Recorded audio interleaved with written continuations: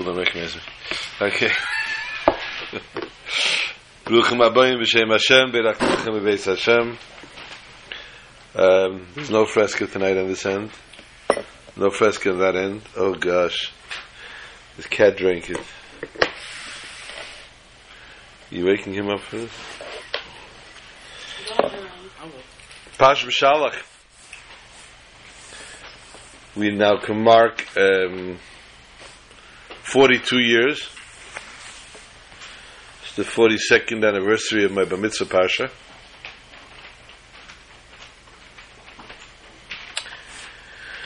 And as we know that we tell the children, the Torah tells us the commandment of teaching the children.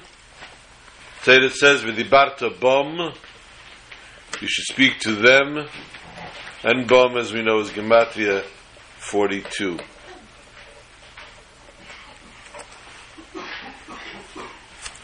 So 42 years is a milestone, high water mark, and it's much higher than the weather we have outside.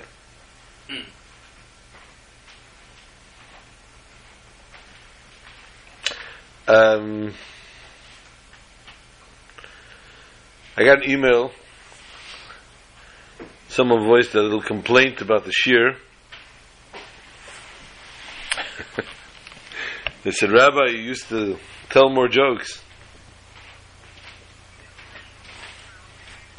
We're missing the jokes out over here." I must tell you, it's highly unlikely I'm going to answer your prayers today. Much too much to talk about. Pash B'Shalach, as we know, the Jewish nation, after centuries of servitude in Egypt, leave the land to the promised land.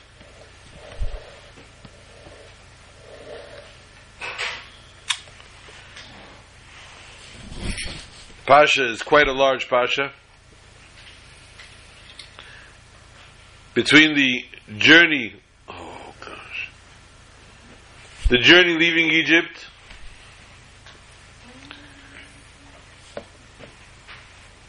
the adventures by the Red Sea, the Reed Sea, the splitting of the sea, the Mon, the Slav, Shabbos, Milchemes Amalek, the war with Amalek. Wow! How full is that? What a full parsha. They have programs sometimes. They give you, because of special event, special time, they allot extra time for the program. Instead of the program just going on for 1 hour, they make a 2-hour special. And sometimes you have a marathon, a 3-hour special. So ladies and gentlemen, fasten your seatbelts, we're in for a 3-hour shir.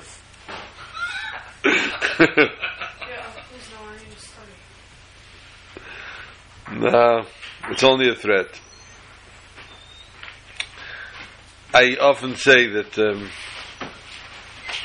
when I give a shir or a speech to a crowd, I monitor my crowd to see how they're looking, how they're listening, how they're tuning in or tuning out. And generally, the first time I see an eyelid droop, I cut my speech. I'm not going to impose on people to keep them awake. And even more so when the eyelid that droops is mine. I definitely quit quickly.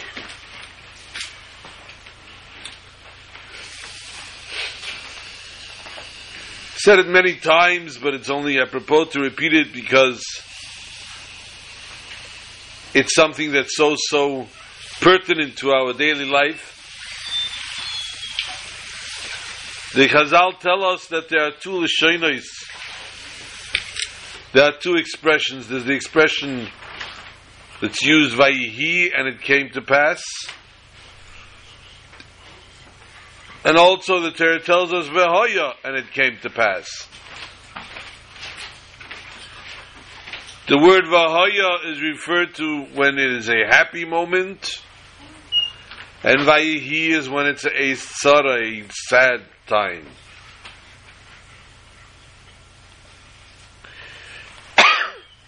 When we discuss the Jews leaving the exile of Egypt, it's only polite, it's only proper to use the expression Vehoya, and it came to pass that the Jews now were leaving Egypt, and they were going out of exile, and they were heading to the Holy Land, and they were going to get the Torah. But yet the pasuk begins, the Torah begins, the parsha, Vayihi b'shalach parei esam. It was an Eis Tzara. What kind of Tzara was it? The Jews were leaving Egypt.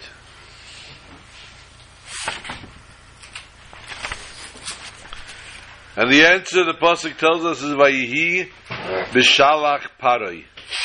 It came to pass the Jews left Egypt because Paroi evicted them.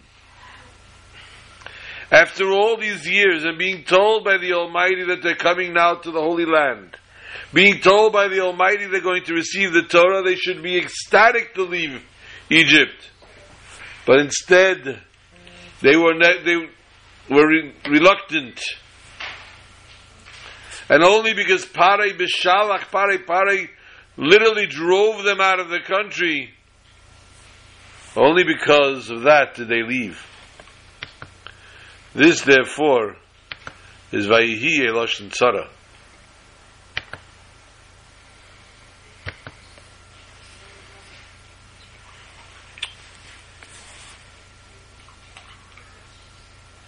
In the duration of the parsha, another thing that we've mentioned very often. Sorry? What am I doing with this?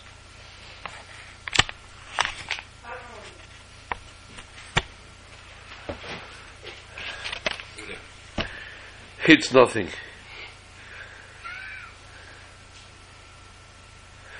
We know when the Jews crossed the Yam Suf, and the salvation is now clearly at hand, the Torah tells us, Oz Yashir Moshe. Then Moshe sang.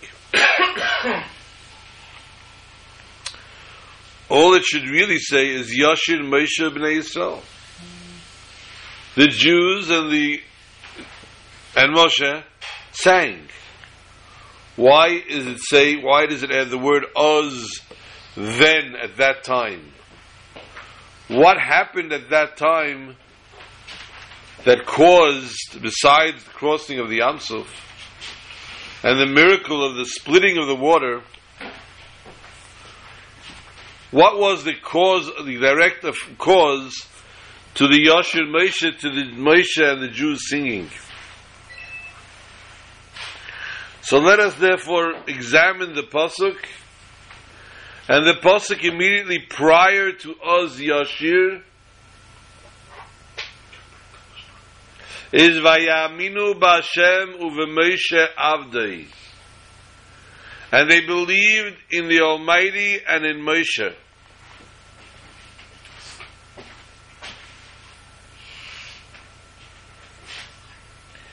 Moshe Rabbeinu, if we recall, when the Almighty approaches him and says, go take the Jews out of Egypt, he says, who am I? They will not listen to me, they will not believe me. Heim lo ya'aminu li, Moshe says. And immediately he was punished for blaspheming. He was punished for Lashon Hara. He was punished for Lashon Hara, do not speak ill of the Jews.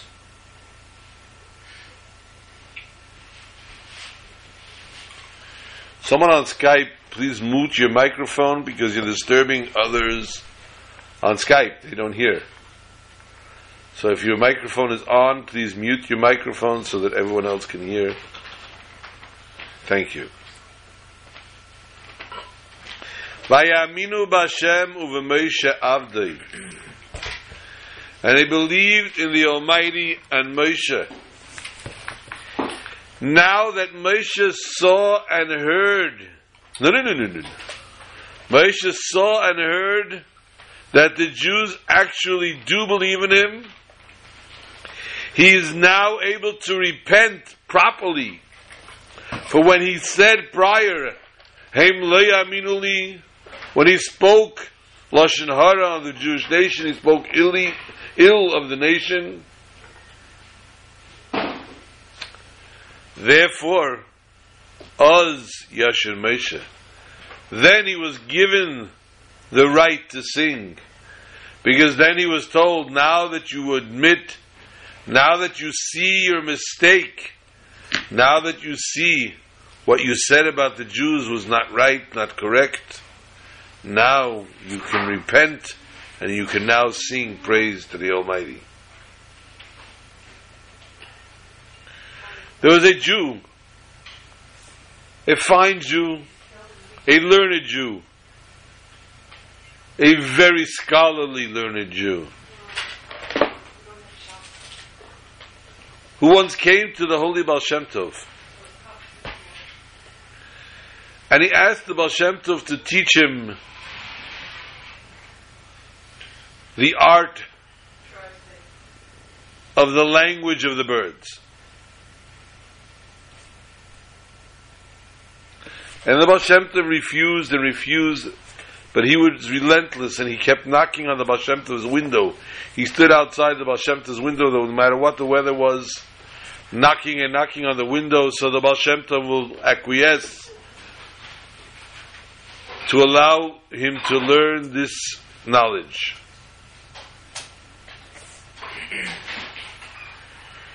Finally, the Baal Shem Tov opened his window and said, you have to understand, there are major consequences involved. You don't want to pay the price. And he said, no, I am prepared for anything. If so, said the Baal Shem Tov, come. And he entered the home of the Baal Shem Tov, and the Baal Shem Tov spent a month's time teaching him the secrets of the language of the birds. And then one more week to prepare him to go out and to be able to hear out what goes on. And as he came to the forest and he was listening to the wonderful sounds and chirps of the birds that represent, each chirp represents another letter,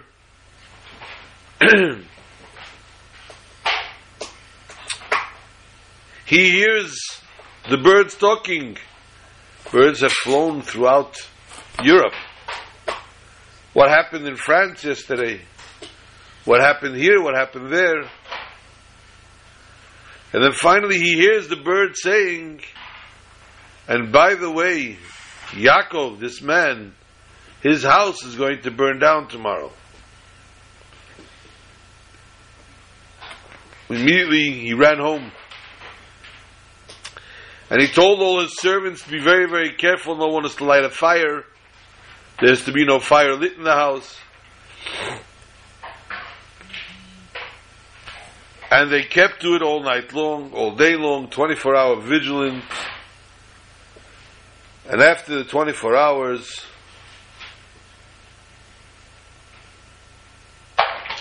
they saw indeed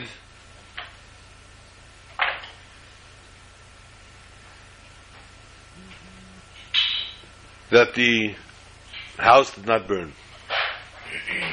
And here he was all snug and proud. He actually paid off. It paid off for him to know the language of the birds. And he continued on his journeys.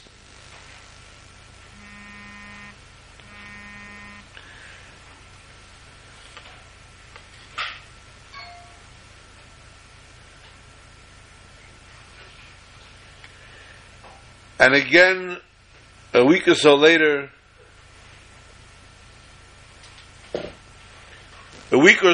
again,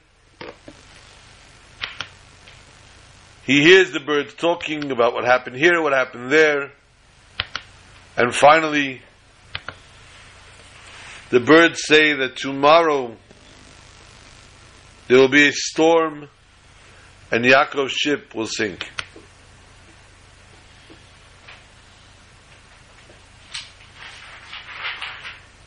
Obviously, he was very distraught, very worried. He immediately took a horse and wagon and he ran to the docks where his ships were docked. And at the dock, he told his captain, none of my ships are to leave tomorrow to sea. And lo and behold, all his ships stayed in the dock. All the ships that went out that day, there was a terrible storm at sea, and all the ships indeed sunk. Again, he was proud and snug for knowing the language of the birds. And a week or so later, again, he listening to the birds chirping and listening to their conversation, he hears this mention and that mention of this country and of that nation, and then finally he hears, and tomorrow Yaakov is to die.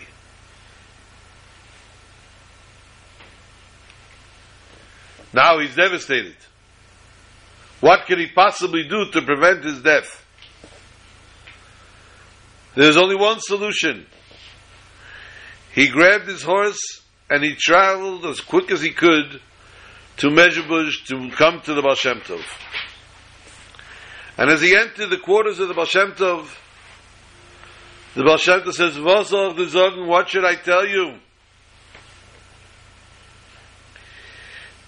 In heavens there was a decree that you should die.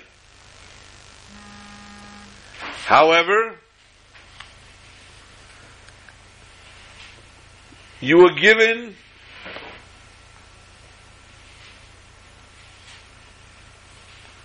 someone's mic still needs to be muted. Still disturbing. You were given the opportunity to lose your house.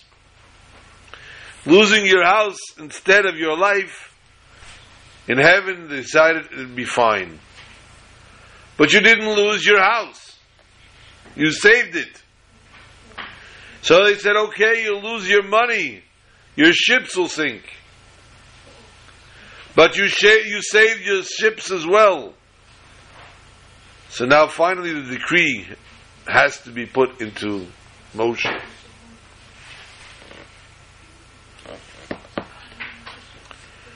Yaakov begged and pleaded with the Baal Shem HaKadosh, and finally the Baal Shem Tov said, perhaps.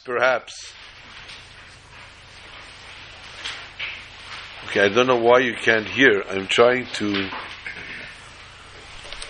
bring it closer.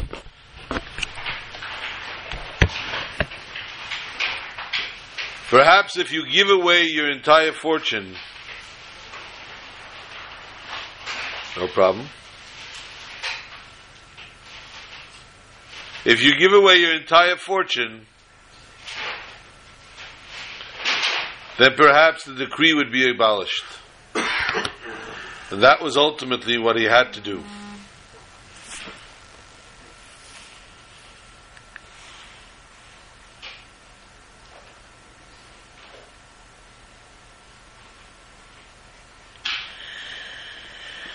Still somebody on Skype with his mic on. And therefore we see the importance of believing in the tzaddik, the importance of understanding what the tzaddik is telling us. The door. Bnei Yisrael holchu bayabosha b'seich hayom, the pasuk tells us. The Jews walked in the dry land in between the water, in the sea. Now it's a very, very strange way of putting the pasuk. If the pasuk would say,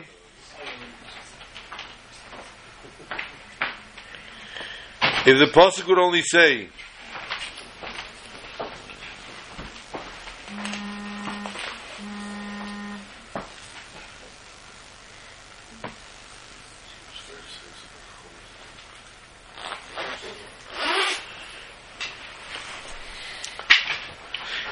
that they went across on the dry land, it makes sense. They walked on dry land. But how could you say b'seich hayom that it was in the water? And what is it relevant to us? Bnei Yisrael holchu bayabasha b'seich hayom. The relevance here is that the Yamsuf split and the Jews got to the other side. The relevance of them walking in the Yamsuf is not anything to have to affect us. But the truth is, no. That, he says hello, Adam says back hello. That we have to find ourselves, we have to cause ourselves, in cause and effect, that we cross the Yamsuf daily. That we cross the Yamsuf in our own ways. The Chazal tell us, the Gemara Masechtas Chulin, Daf Kuf Chav Zayin Amar Aleph 127, side 1, if you're going to look it up. The Gemara says, Kol sheyesh bayabosha yesh bayam. Whatever there is on the land, there is in the sea. The fact that we don't see this, because what's in the water is hidden from the eyes of the human. So therefore, we see that the water represents what's hidden, what's covered up. And the dry, the earth, the land, is for what's revealed to the eye.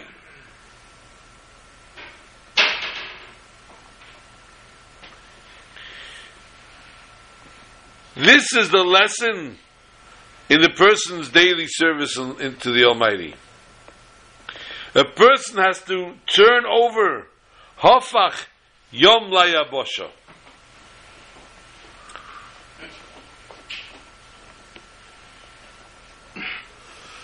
Whatever is in the concept of Yam, whatever the person does not see, should be totally revealed, and the person should be able to open this up, open the eyes of everyone around him, so that it should reach to a level of Ayabasha. The neshama of each and every Jew is attached and is one with the Almighty at all times. But during davening, during prayer, when the person awakens and there's a shalheves of Eish, the flame of fire, to attach oneself to the Almighty, and there are times they tell of Chassidim and of Rabbeim that literally expired during Tefillah, although they returned after.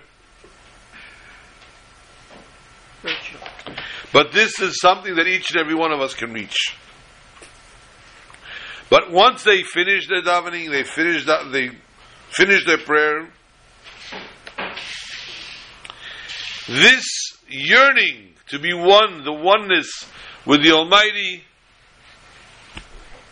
tends to revert back into the hidden form. This is therefore the Kriyas Yamsuf. The person has to cause within himself the awakening that he has during tefillah, that he has during time of prayer, and this same yearning to be one with the Almighty should happen throughout the day. It shouldn't be hidden and revert into within a concealed fashion. He should constantly be yearning and constantly be visibly affected by this yearning for the Almighty, to become one with the Almighty.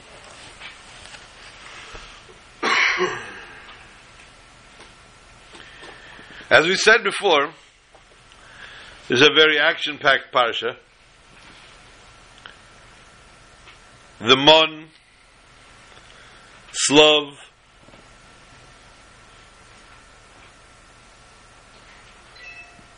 the Jews arrive after Kriyas Yamsuf to a place called Mara.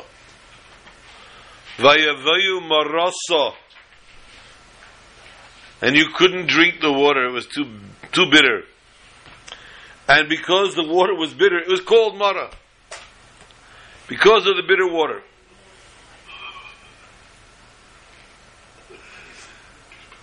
We know in Chabad it's not usually done, but in many, many synagogues they sing the famous song Eitz Chaim Hi Lamachazikim Bo V'Samchea Me'ushar. We say it by V'Zeis HaTeirah when we lift the Sefer Torah, by Hagba, but many sing it by the Aron Kodesh. My father, Alav Shalom, being a chazan,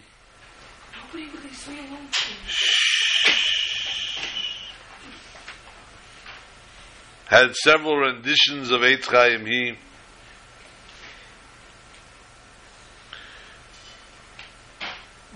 What is the Eitz? What is the tree? The tree is the tree of life, which represents Torah. Mayim also represents Torah. Ein Mayim Ela Torah says. And we know back in the Yosef, the story of Yosef, Haberek ve'ein bei Mayim, the ditch was empty with no water, and Rashi tells us, Mayim ein bei nechoshem v'akravim yesh bei. There's no water, therefore there are snakes and scorpions. And the Chazal tell us that it refers to if a person's mind is not occupied with the water of Torah, everything else tends to enter. So what did the Jews do when they came to Mara? Vayishlichu eitz. They threw a tree into the water, vayimteku hamoyim, and the water became sweet. And they were then able to drink from the water.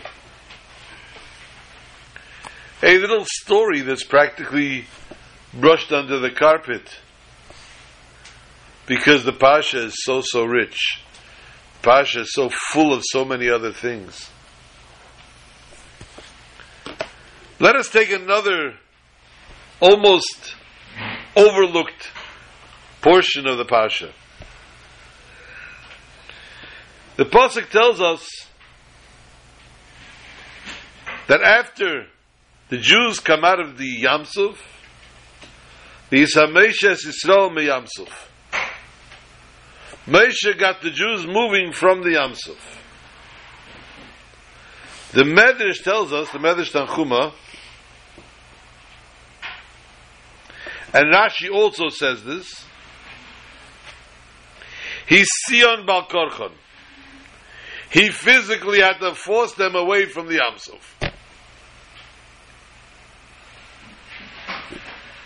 What was going on here?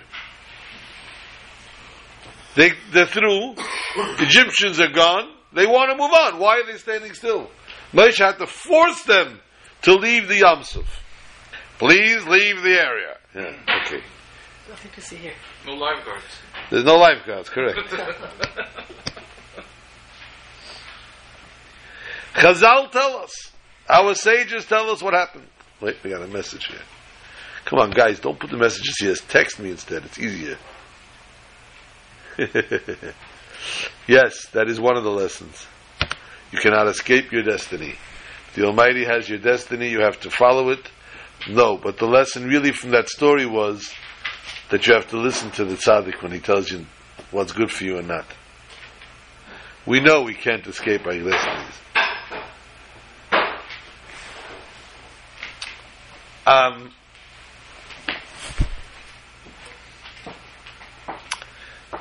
Moshe had to force them away. The Chazal tell us what was going on there. The Jews were collecting.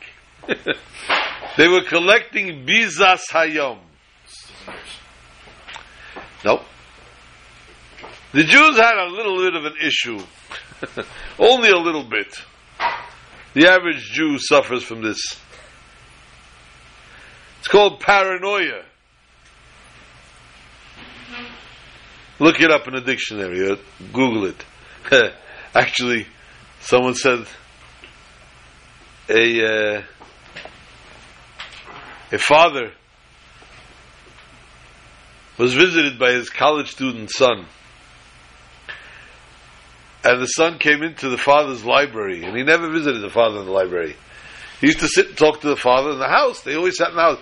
Nobody ever went into daddy's library. And he came into his father's library, and he saw encyclopedia, the Encyclopedia Britannica. I don't know if you know, it's quite an amount of volumes for those who have it.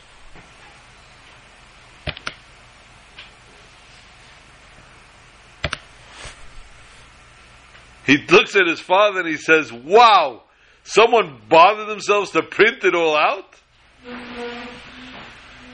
Today's days, it's all on Dr. Google, Rabbi Google, Mr. Google. Someone bothered to print out the whole encyclopedia?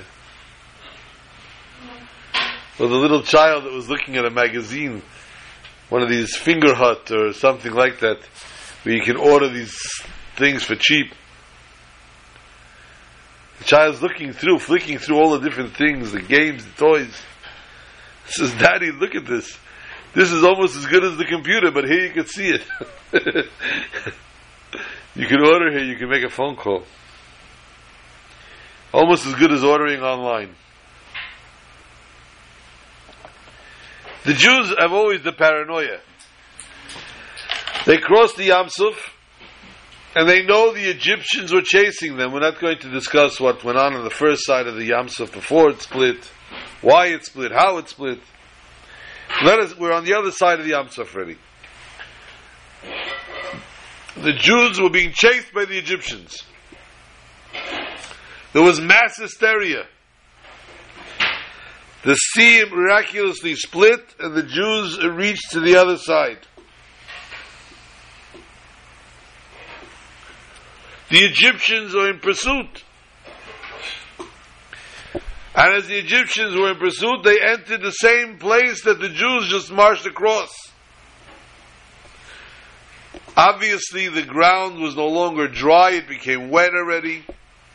And as all the Egyptians were right in the middle, boom, they got swept away by the water as it returned to its natural status.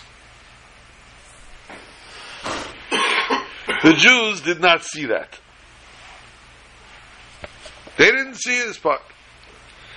They just know that the water is back in flowing, and the Egyptians are somewhere. And they were told the Egyptians are drowned.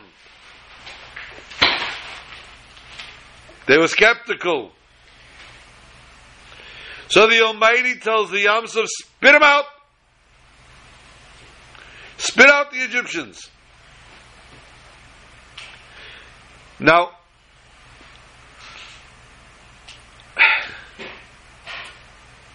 I don't know if any of you have ever seen the way these chariots used to travel.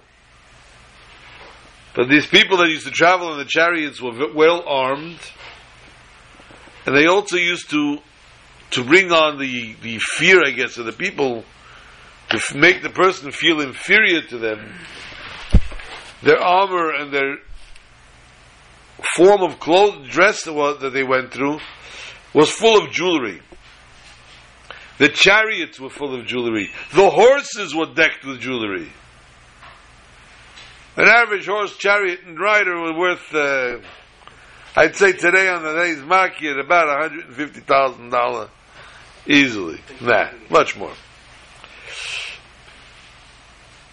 Now, they all drown. And they get spit out in front of the Jews, so the Jews see they're dead. but there's tons and tons of diamonds and jewels and everything that they were wearing.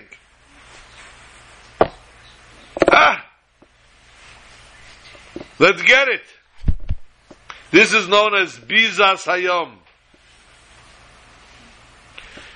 You have to go to the archives to hear the discussion we explained once. The connection, one of the connections of the Haftorah with the Pasha is directly connected with this part of the fact that the Egyptians were spit out.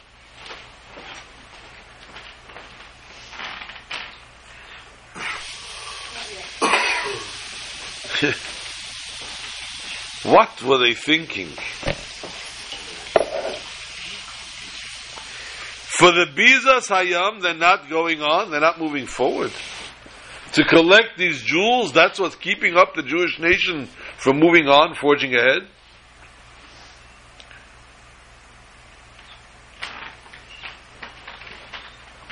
Let us revisit the splitting of the Red Sea, of the Reed Sea. The Almighty shows the Jews the greatest possible spiritual revelations. So much so, Zeh Keli V'Anveu Zeh refers to someone pointing with their finger. They were able to point with their fingers and see this is God. They saw God.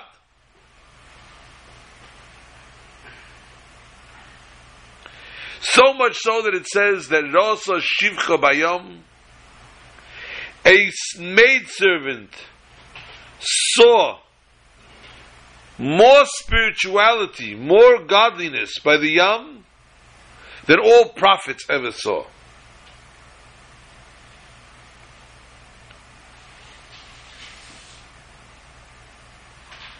And this ultimately, as we said, was the cause of the people being able to sing the Shira, being able to praise the Almighty properly. They just saw godliness. What a level they were at now.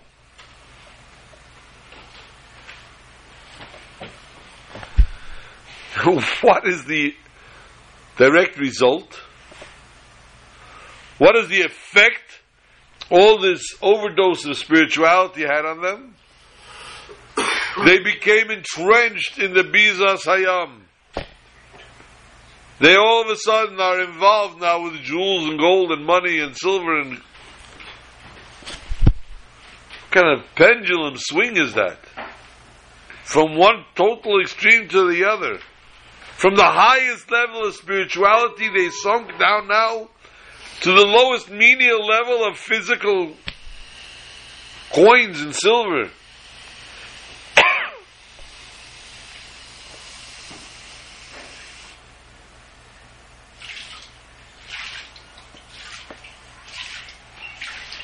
Where does one come to the other?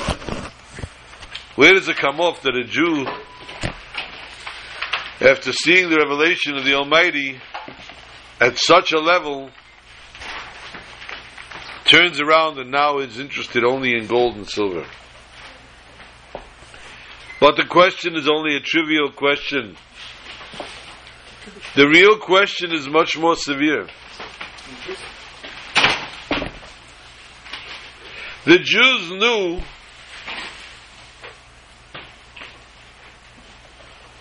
Beitziach Hasom Mitzrayim Ta'avdun Es Elikim Ala Horazeh. They knew the mission here was to go to Matan Torah. They were going to receive the Torah on Sinai. Why tardy? Why wait now with anything? What kind of gold and silver is holding them back from going to Matan Torah? They were counting the days. They counted the 49 days from when they left Egypt till they get to Torah. So why in the middle of the counting, which is such a high, they were raising level to level, why all of a sudden do they bother themselves and trouble themselves with the triviality of gold and silver?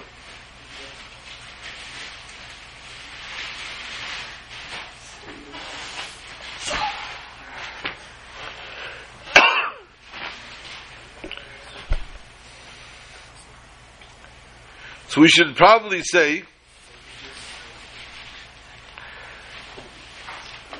the Jews did not want to leave the Bizas Hayom as we know it. Was not for the gold and silver itself. It didn't have such a value to them. They felt, obviously, that them collecting the Bizas Hayam must have been a godly mission. Must have been something that the Almighty wanted for them to do.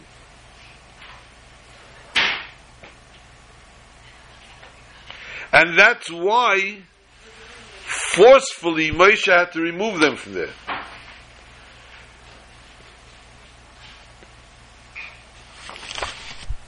The Jews did not want to leave there because they knew that this was something that had to do with a revelation from God.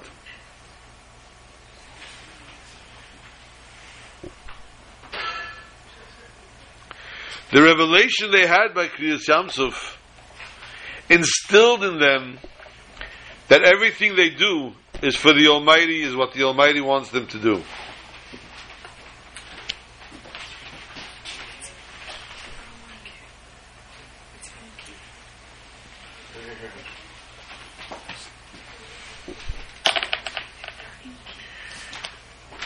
One of the explanations,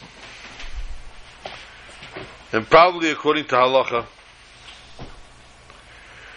when the Jews left Egypt, there was a commandment, Vayish'alu ish me'etz re'eu klei chesef al chezov. The Jews were to go to the Egyptians and borrow or to take from them the gold and the silver. As we spoke last week about Makas Cheshach.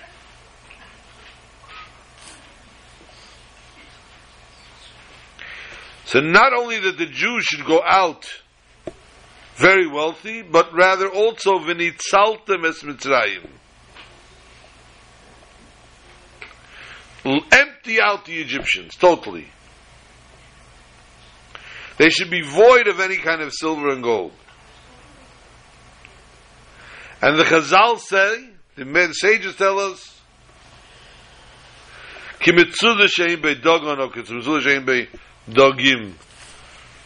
Totally void, left with nothing. So therefore, when the Jews saw by Kriyas Yamsuf there was gold and silver that belonged to the Egyptians, they said, uh-oh, we didn't do the job. The Almighty warned us that we should make sure there's nothing left in Egypt. And look, lo and behold, all this gold and silver that came from Egypt now.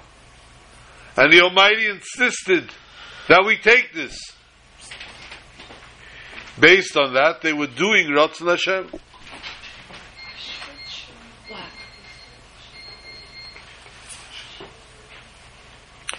So therefore, it was a chiyuv that they were trying to complete of an itzaltem es Mitzrayim, empty them out. But the question still is that they held back now. They were now holding back the moment of going to Matan Torah. They were supposed to go to receive the Torah now. Where are they stopping for this now? But the fact of the matter is, there was no commandment, go to Sinai and get the Torah. They were told, when you leave Egypt, I'm telling you a story that's going to happen, a prophecy. You're going to come to this mountain. It was a story. It wasn't a commandment.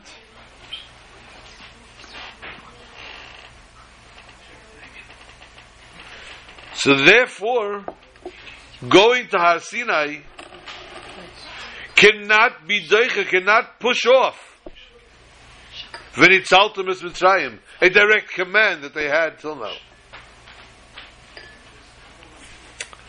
but it's still missing salt.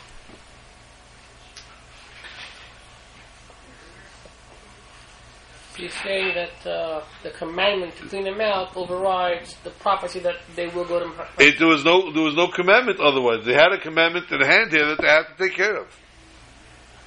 But this doesn't work still. Because Moshe commands them, leave. Move away from here. They understood that if Moshe is telling them, leave this, that Moshe, as we said before, what the leader says is what we have to do.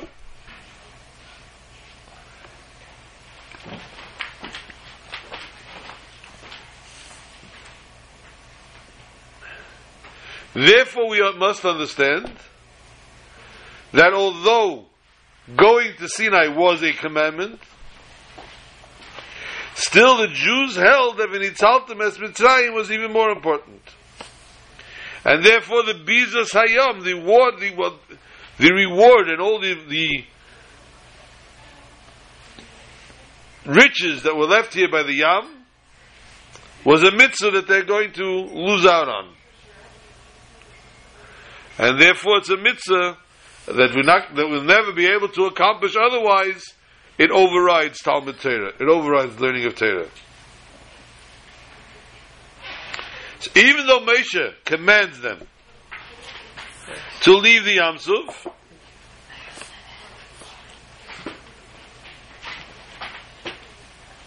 and not to be involved in what they're doing with, and that is a clear proof because Moshe is telling them that's not what the Almighty wants them to do.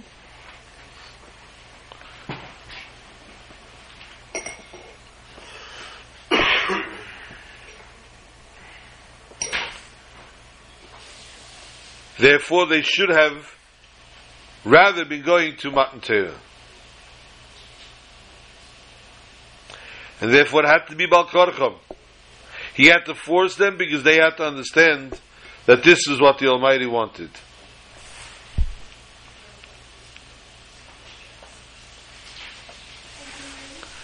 According to now all this, that the Jews only were involved with the Bizas Hayam, not because they wanted it, but only because they wanted to complete the commandment, we understand something else now.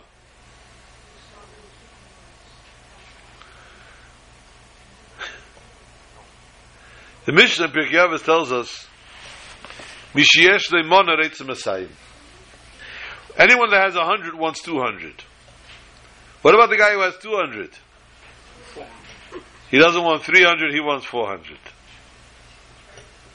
He just wants the more you can give me, the better.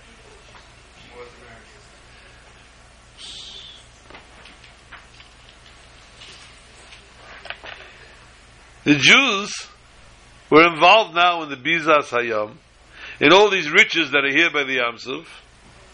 They're trying to collect whatever they can get together,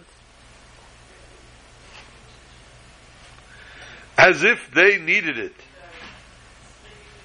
And it's so much so, they were so desperate to get it, Moshe has to force them away, pry them away from here. First of all, where they headed? To the desert? What are you buying in the desert? Camels. They didn't need it. They had the Anania covered. Water. Oil. You know, okay, I'm going to have to break what I said before, actually. We told the story before, told it before, actually. A fellow was very thirsty. He's walking in the desert, very thirsty. And he sees someone coming towards him. And he gets over to him and he says to him, water! Water! The guy's got a fancy suitcase, nice suit. He says, I'm sorry, sir, I got no water, but I can sell you something else. He says, what? He opens his suitcase, and it unfolds, and there's this magnificent display of neckties. I can sell you all a necktie. He says, Mashiach, what do I hang myself? I'm dying of thirst here. What do you give me neckties? Sorry, sir. That's all I can do for you. Closes his suitcase and goes on. The fellow is now reduced to crawling. And he gets, after crawling and crawling, he reaches an oasis. And he crawls to the oasis and he gets to a table in the oasis and he pulls himself up onto the table. And he says to the waitress, "Waitress, water." She looks at him and she says, "I'm sorry, sir. We can't serve anyone here without a necktie."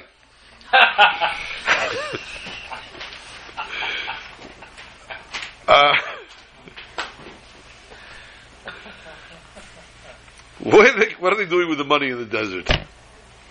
Another question.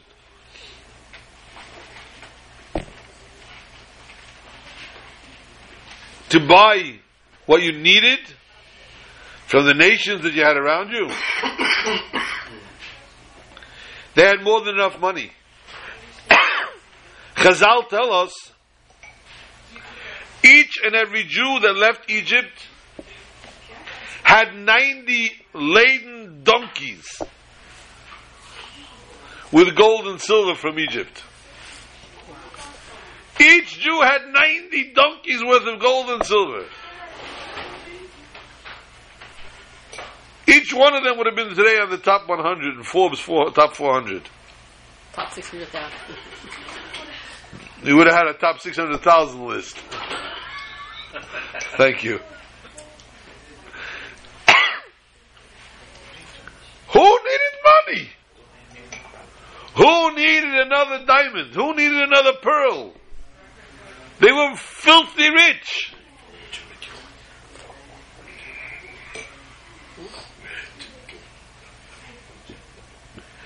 Another thing, the fact that the Jews were 40 years in the desert only happened because of what happened, the sin of the spies. Had it not been for the sin of the spies, the regular scheduled program, as we would say, was to go from Mitzrayim to the Matan Torah by Har Sinai, straight into Israel. Not only straight into the Holy Land, but on a higher level of the Holy Land. They were supposed to go into the Holy Land in a Geula Nitzchis. They were supposed to be the ultimate redemption. The redemption that there would never be in exile again. They would be living with Mashiach. Who needs the money?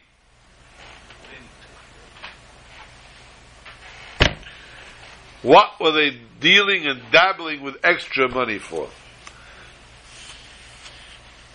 Therefore, now we can say that we do understand, although they had so much and everything else, and although they were on the way to Matan Torah, and technically, due to Matan Torah, they should have been more interested in going and moving on and not being involved in all this, we can understand that the Jews meant it with an emes.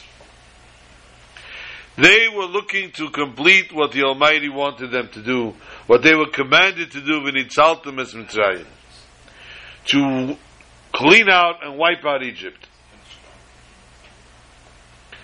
So they didn't make any cheshbon here of what this was worth. It didn't interest them how much money, what was worth, what was the value of what they were collecting here. What interests them here is to complete the Almighty's request, to do His mission. They did it b'chol levavcha, b'chol nafshecha. And therefore, in order to leave this mission, they had to be pried away.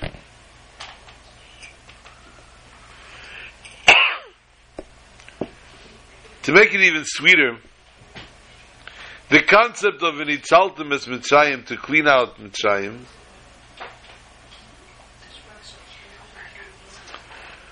what was so important? What was such an important thing that the Jews were yotzu b'rechush gadol? They went out so rich. So much so that the Almighty tells them, Don't leave anything.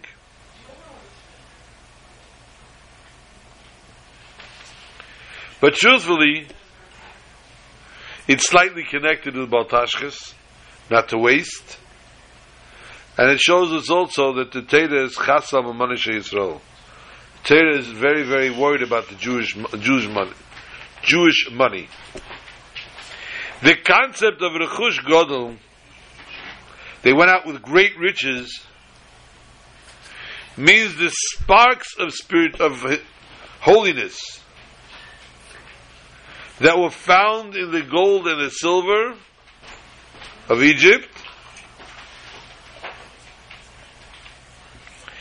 Once it went over into the hands of a Jew, it now became a holy item. They were able to elevate all the sparks of impurity from the lowliness of Egypt.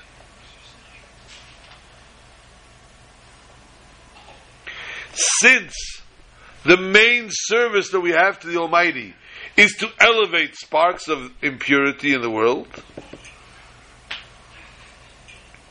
and that is how we complete the reason for creation, and that is how we complete the Dira B'Tachtenim, making a dwelling place for the Almighty in this world. Therefore, they were able to be mevater. They were not able to be mevater. They could not renege on the smallest thing. Everything had to be the whole Rechush Godel. Had to be in a great quantity. And the same comes by the Bizas Hayam, by Kriyas Yamsuf. Since they knew how great their mission was of an Italtamas Mitzrayim, they knew that it was not just to destroy Egypt, but to take everything and to elevate it, and to make the revelation of the Shekhinah in it.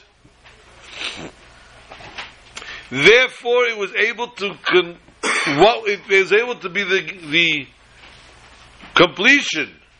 It was able to follow up the concept of Zakeli V'Amveu, of being able to point and say this was God, of coming from the highest level of Kedusha, the highest level of prophecy, of seeing the greatest revelations of the Almighty,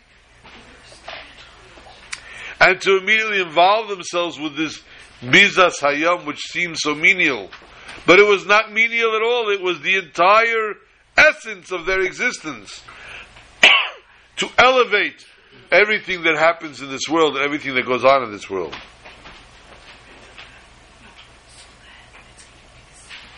And we know that everything that a Jew does, everything a Jew feels, the Eibishter scrutinizes how he did this mitzvah. He did it with his full heart. Did he do it with his full soul?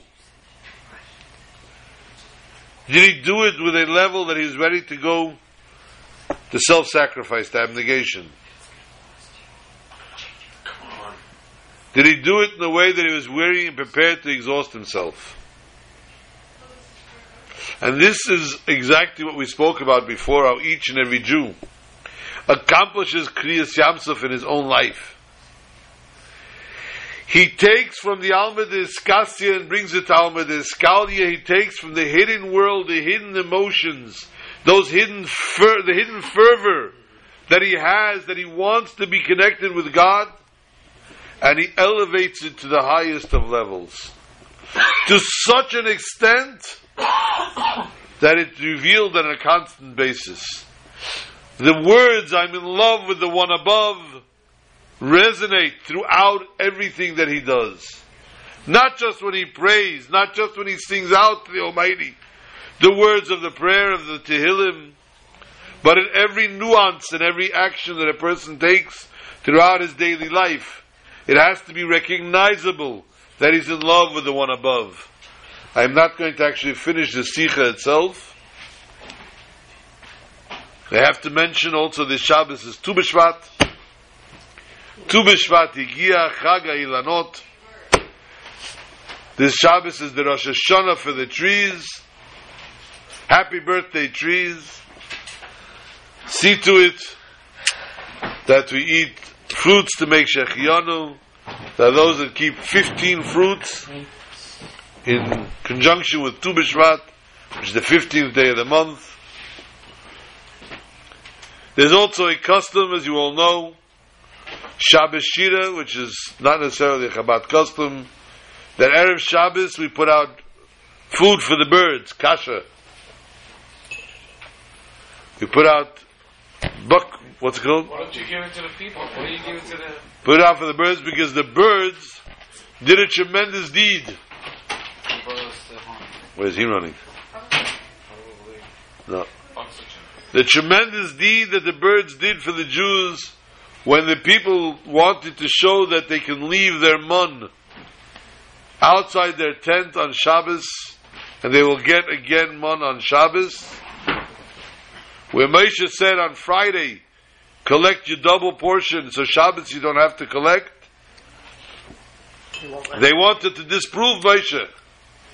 And they wanted to put their mun outside on Shabbos so people should think that they're collecting again.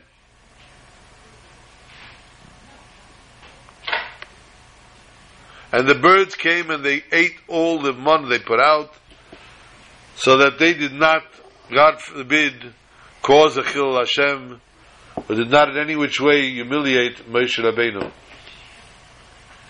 And therefore, to help to pay back the birds for what they have done, there's kasha put out on Erev Shabbos. Anyone that has anything to discuss after the shir, you can text, call, or you can contact me here. We are hoping, anticipating that this Shabbos, Tu B'Shvat, we will again sing the 10th Shira, the 10th song, which will be with the song that we sing with Mashiach, as we already have the Shira in the Parsha, and Shira's Devera in the Haftarah. We should merit to be able to sing the 10th Shira, which would be the Shira with Mashiach Tzidkenu. Shabbat Shalom to all.